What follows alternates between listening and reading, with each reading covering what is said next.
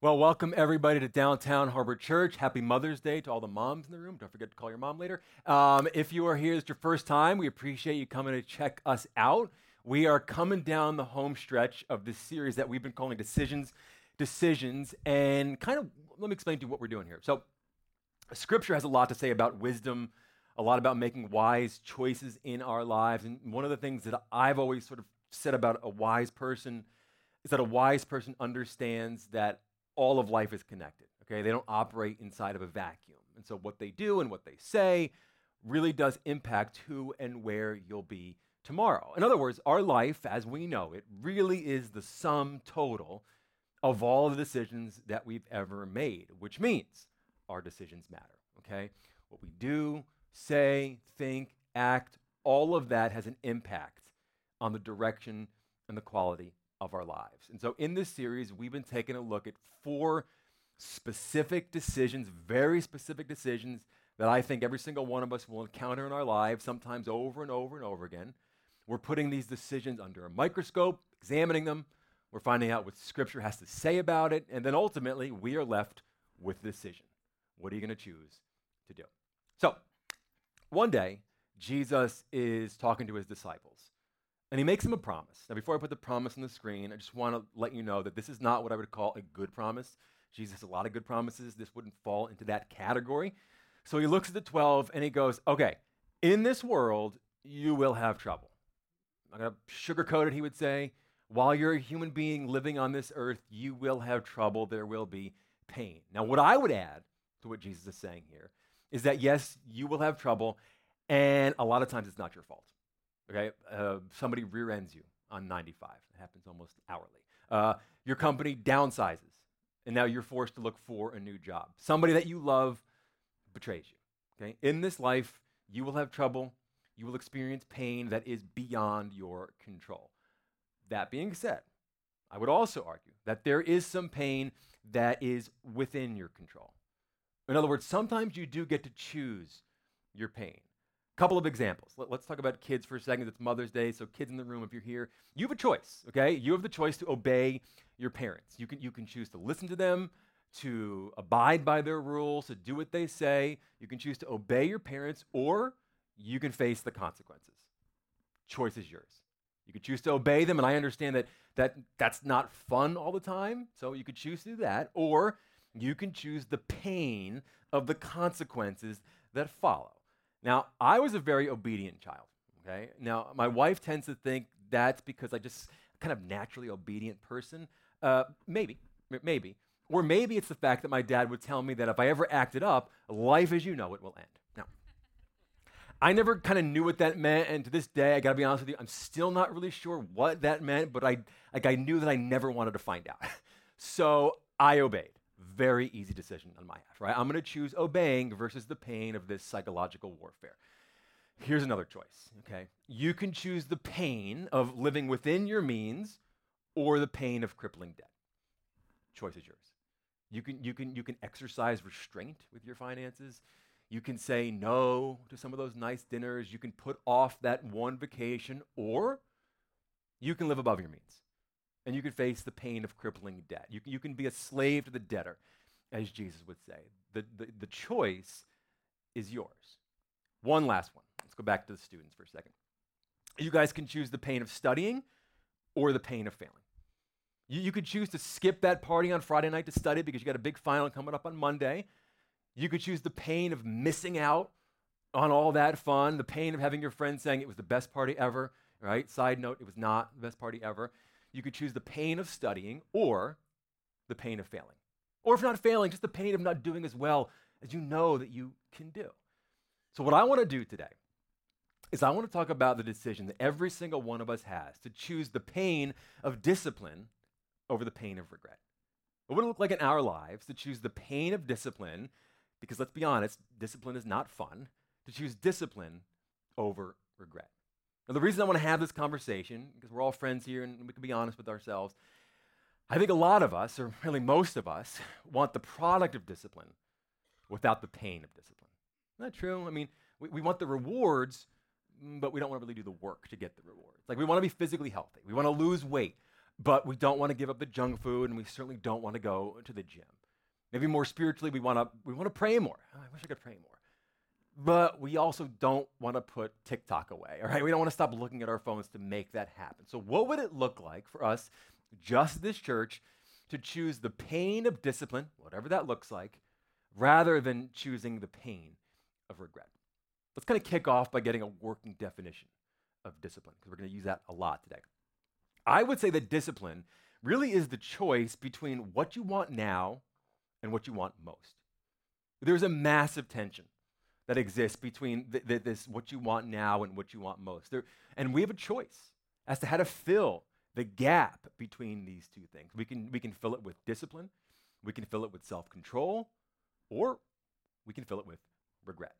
Now, Paul, this guy who wrote over half the New Testament, has a ton to say about the tension that exists between what we want now and what we want most. And what I love about Paul is that he does not pretend to be a super Christian.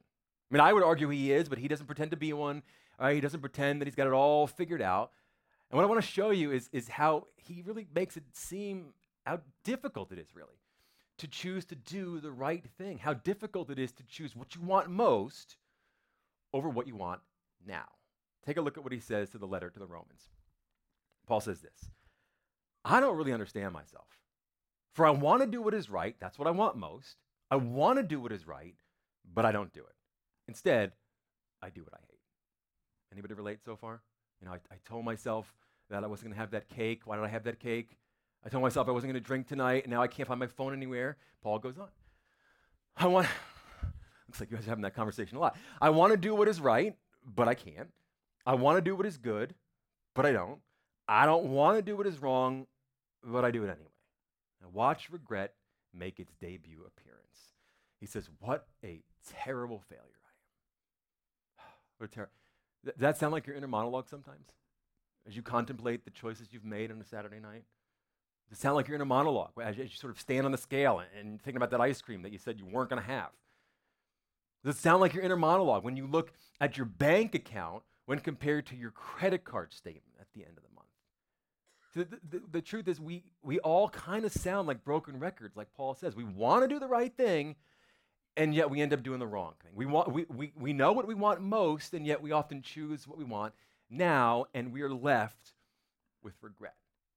Paul asks, almost kind of throwing his hands up, who will free me from this life that is dominated by sin and death? He's like, I'm often ashamed. I feel so down on myself. I feel embarrassed. I'm mad at myself all of the time. Like, you think by now, he would say, I could get this right, but I can't get it right. Who will free me from this mess? And then his tone changes. He says, thank God. The answer is in Jesus Christ, our Lord. Paul's like, I'm not a lost cause because I'm not the answer.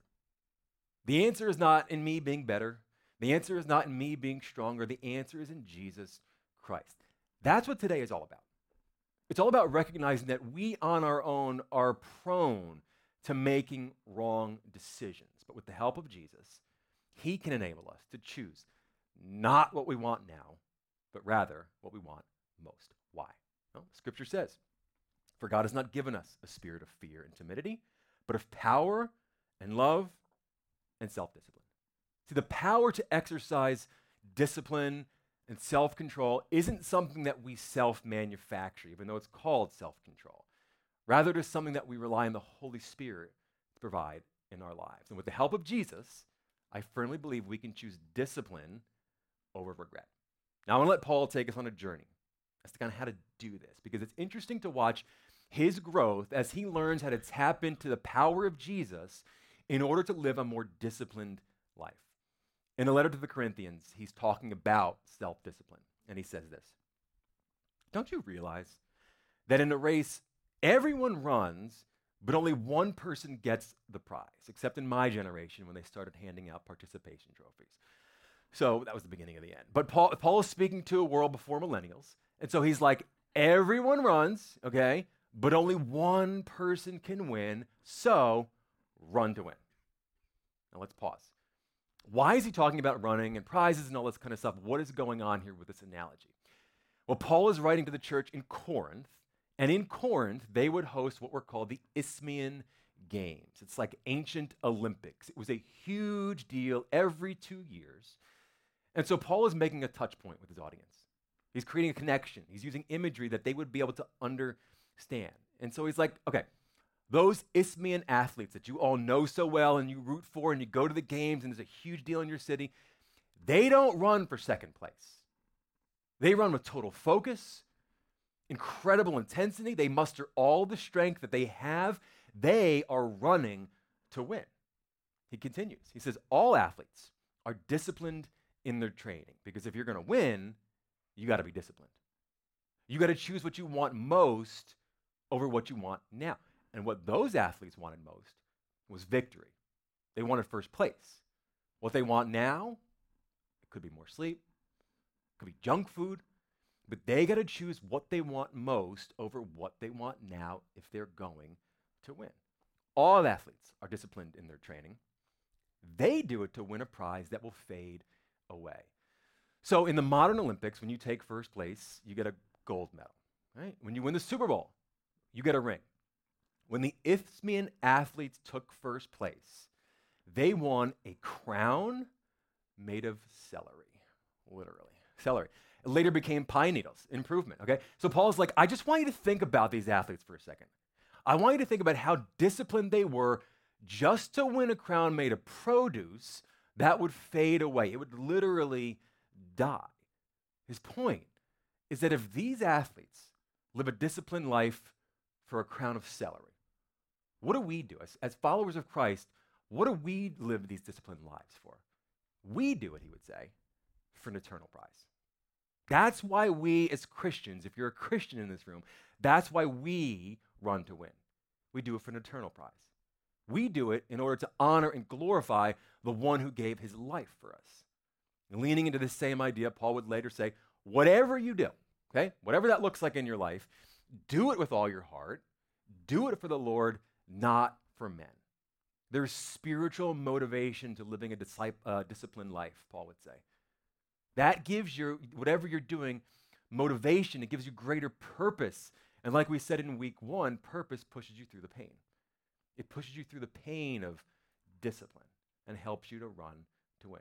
As I read it, I think Paul is saying to Christians, guys, don't settle for less than the best. Whatever you do with all your heart. Do it for the Lord, whether it's your marriage or it's your job, it's your health, or your relationship with God. Do not settle for less than the best. Jesus came to give you life and life to the fullest, so run to win. So let's talk about what this would look like to practically apply it to our lives, these principles that Paul is talking about here. So let me kind of start by asking you a question, just to kind of prime the pump. What do you want most in life?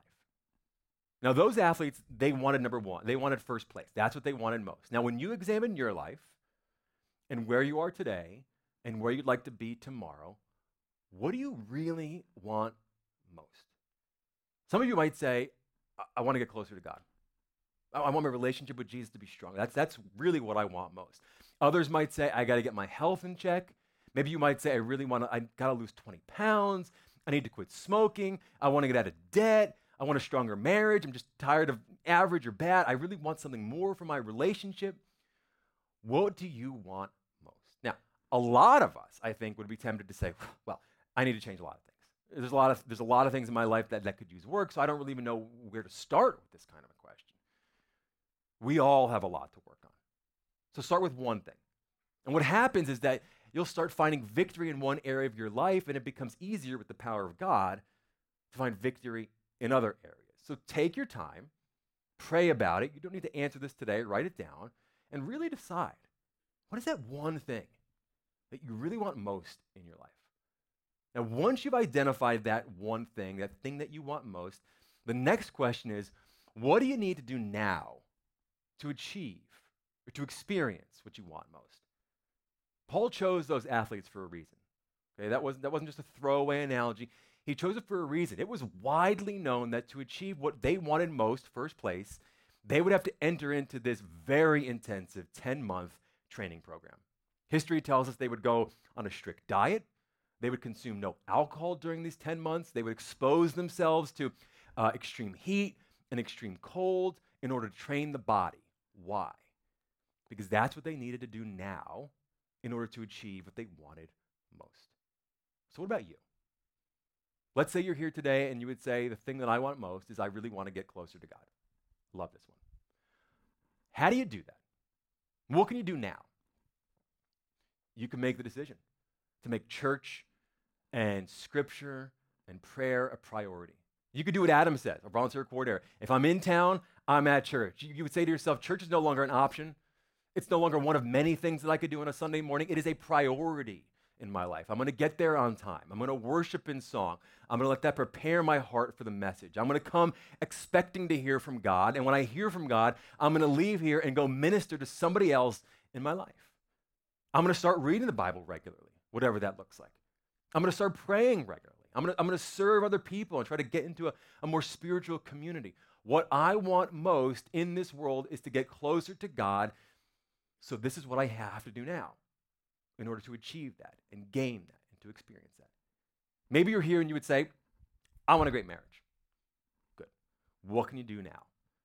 Well, you can make the decision to start to pray together as a couple. Maybe you have to say, hey, listen, we got to go to counseling. We need some help. Or you can decide to put a date night on the calendar each week. You could say, you know what, we're going to commit to go on one vacation a year as husband and wife, and we're going to leave the kids with like literally anybody that will take them. We're going to get away once a year by ourselves. Paul actually gave some great advice to those of us who say, what I want most is a great marriage.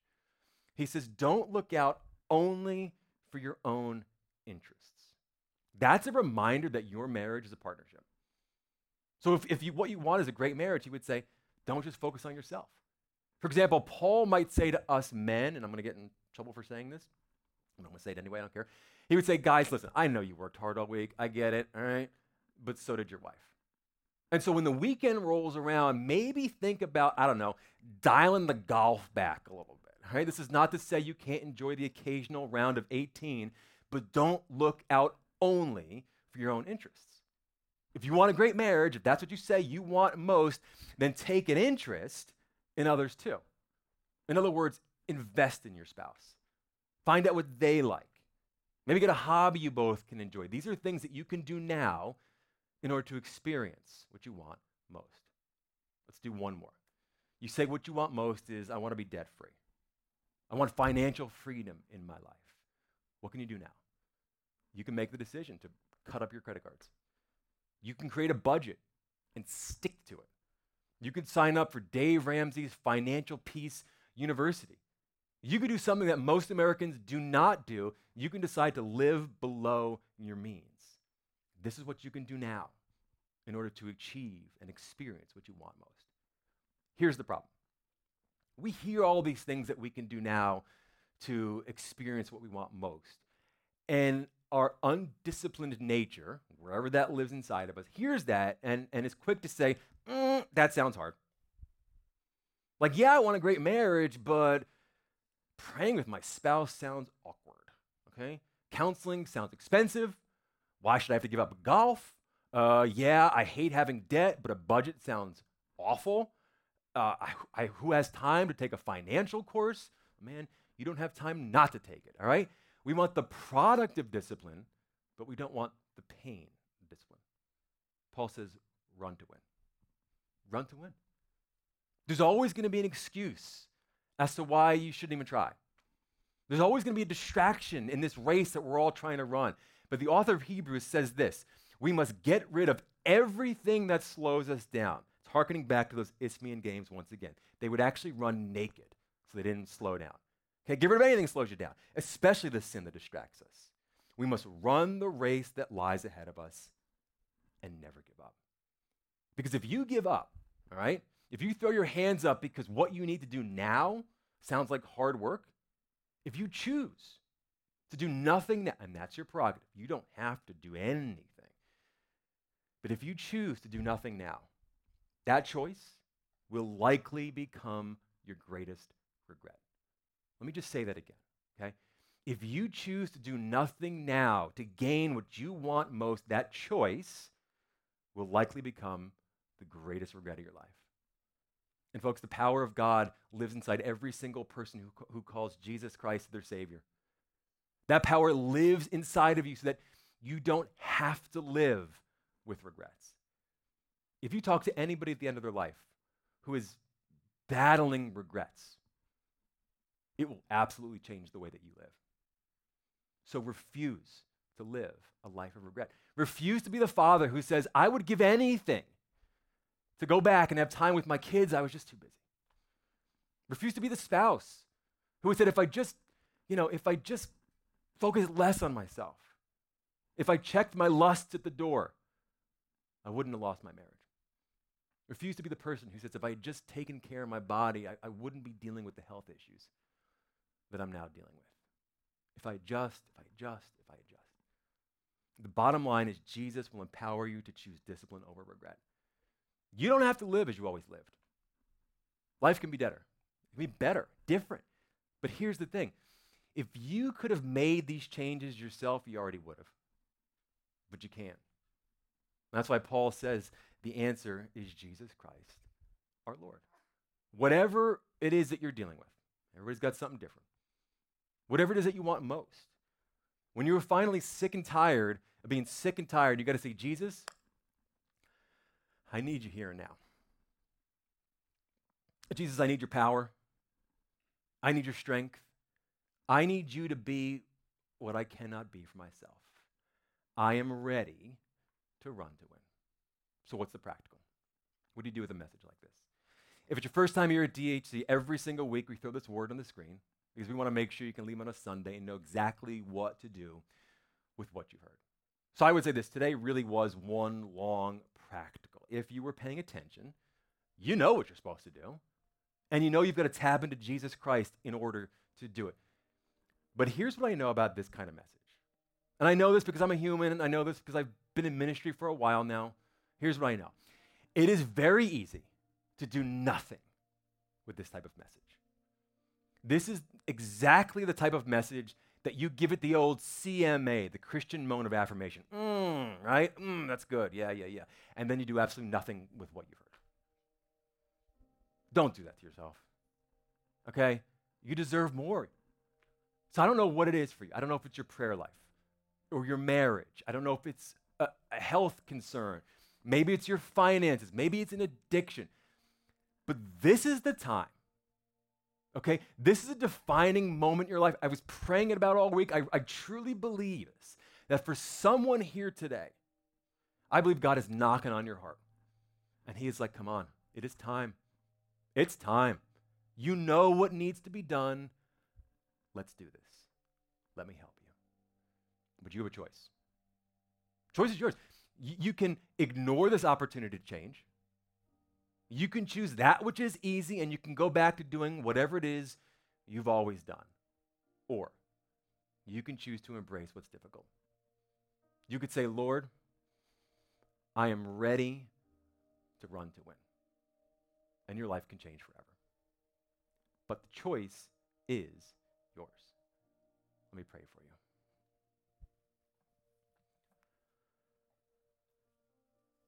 Dear Heavenly Father, when your Son came to this world, he said that he came to bring us life and life to the fullest. And as your children, a lot of us have become comfortable with what's easy. God, and you didn't die on that cross so that we could live that kind of a life. Lord, you are touching us, convicting us that changes need to happen. Health-wise, with our marriages, in our spiritual life. I mean, it's different for every single person in this room, but I pray by the power of Jesus, Lord, that you would touch us and embolden us to look to you, to live a more disciplined life, to say, yes, I'm ready to win. I am in it. Everything I am doing for you, Lord. Help me to change. Help me to live differently. Help me to live better. Empower us, God, to do that which we cannot do. And we will be quick to give you all of the glory. Thank you, God, for caring about us, for caring about every aspect of our lives. I pray, Lord, that you would bring change. And we ask this in Jesus' name.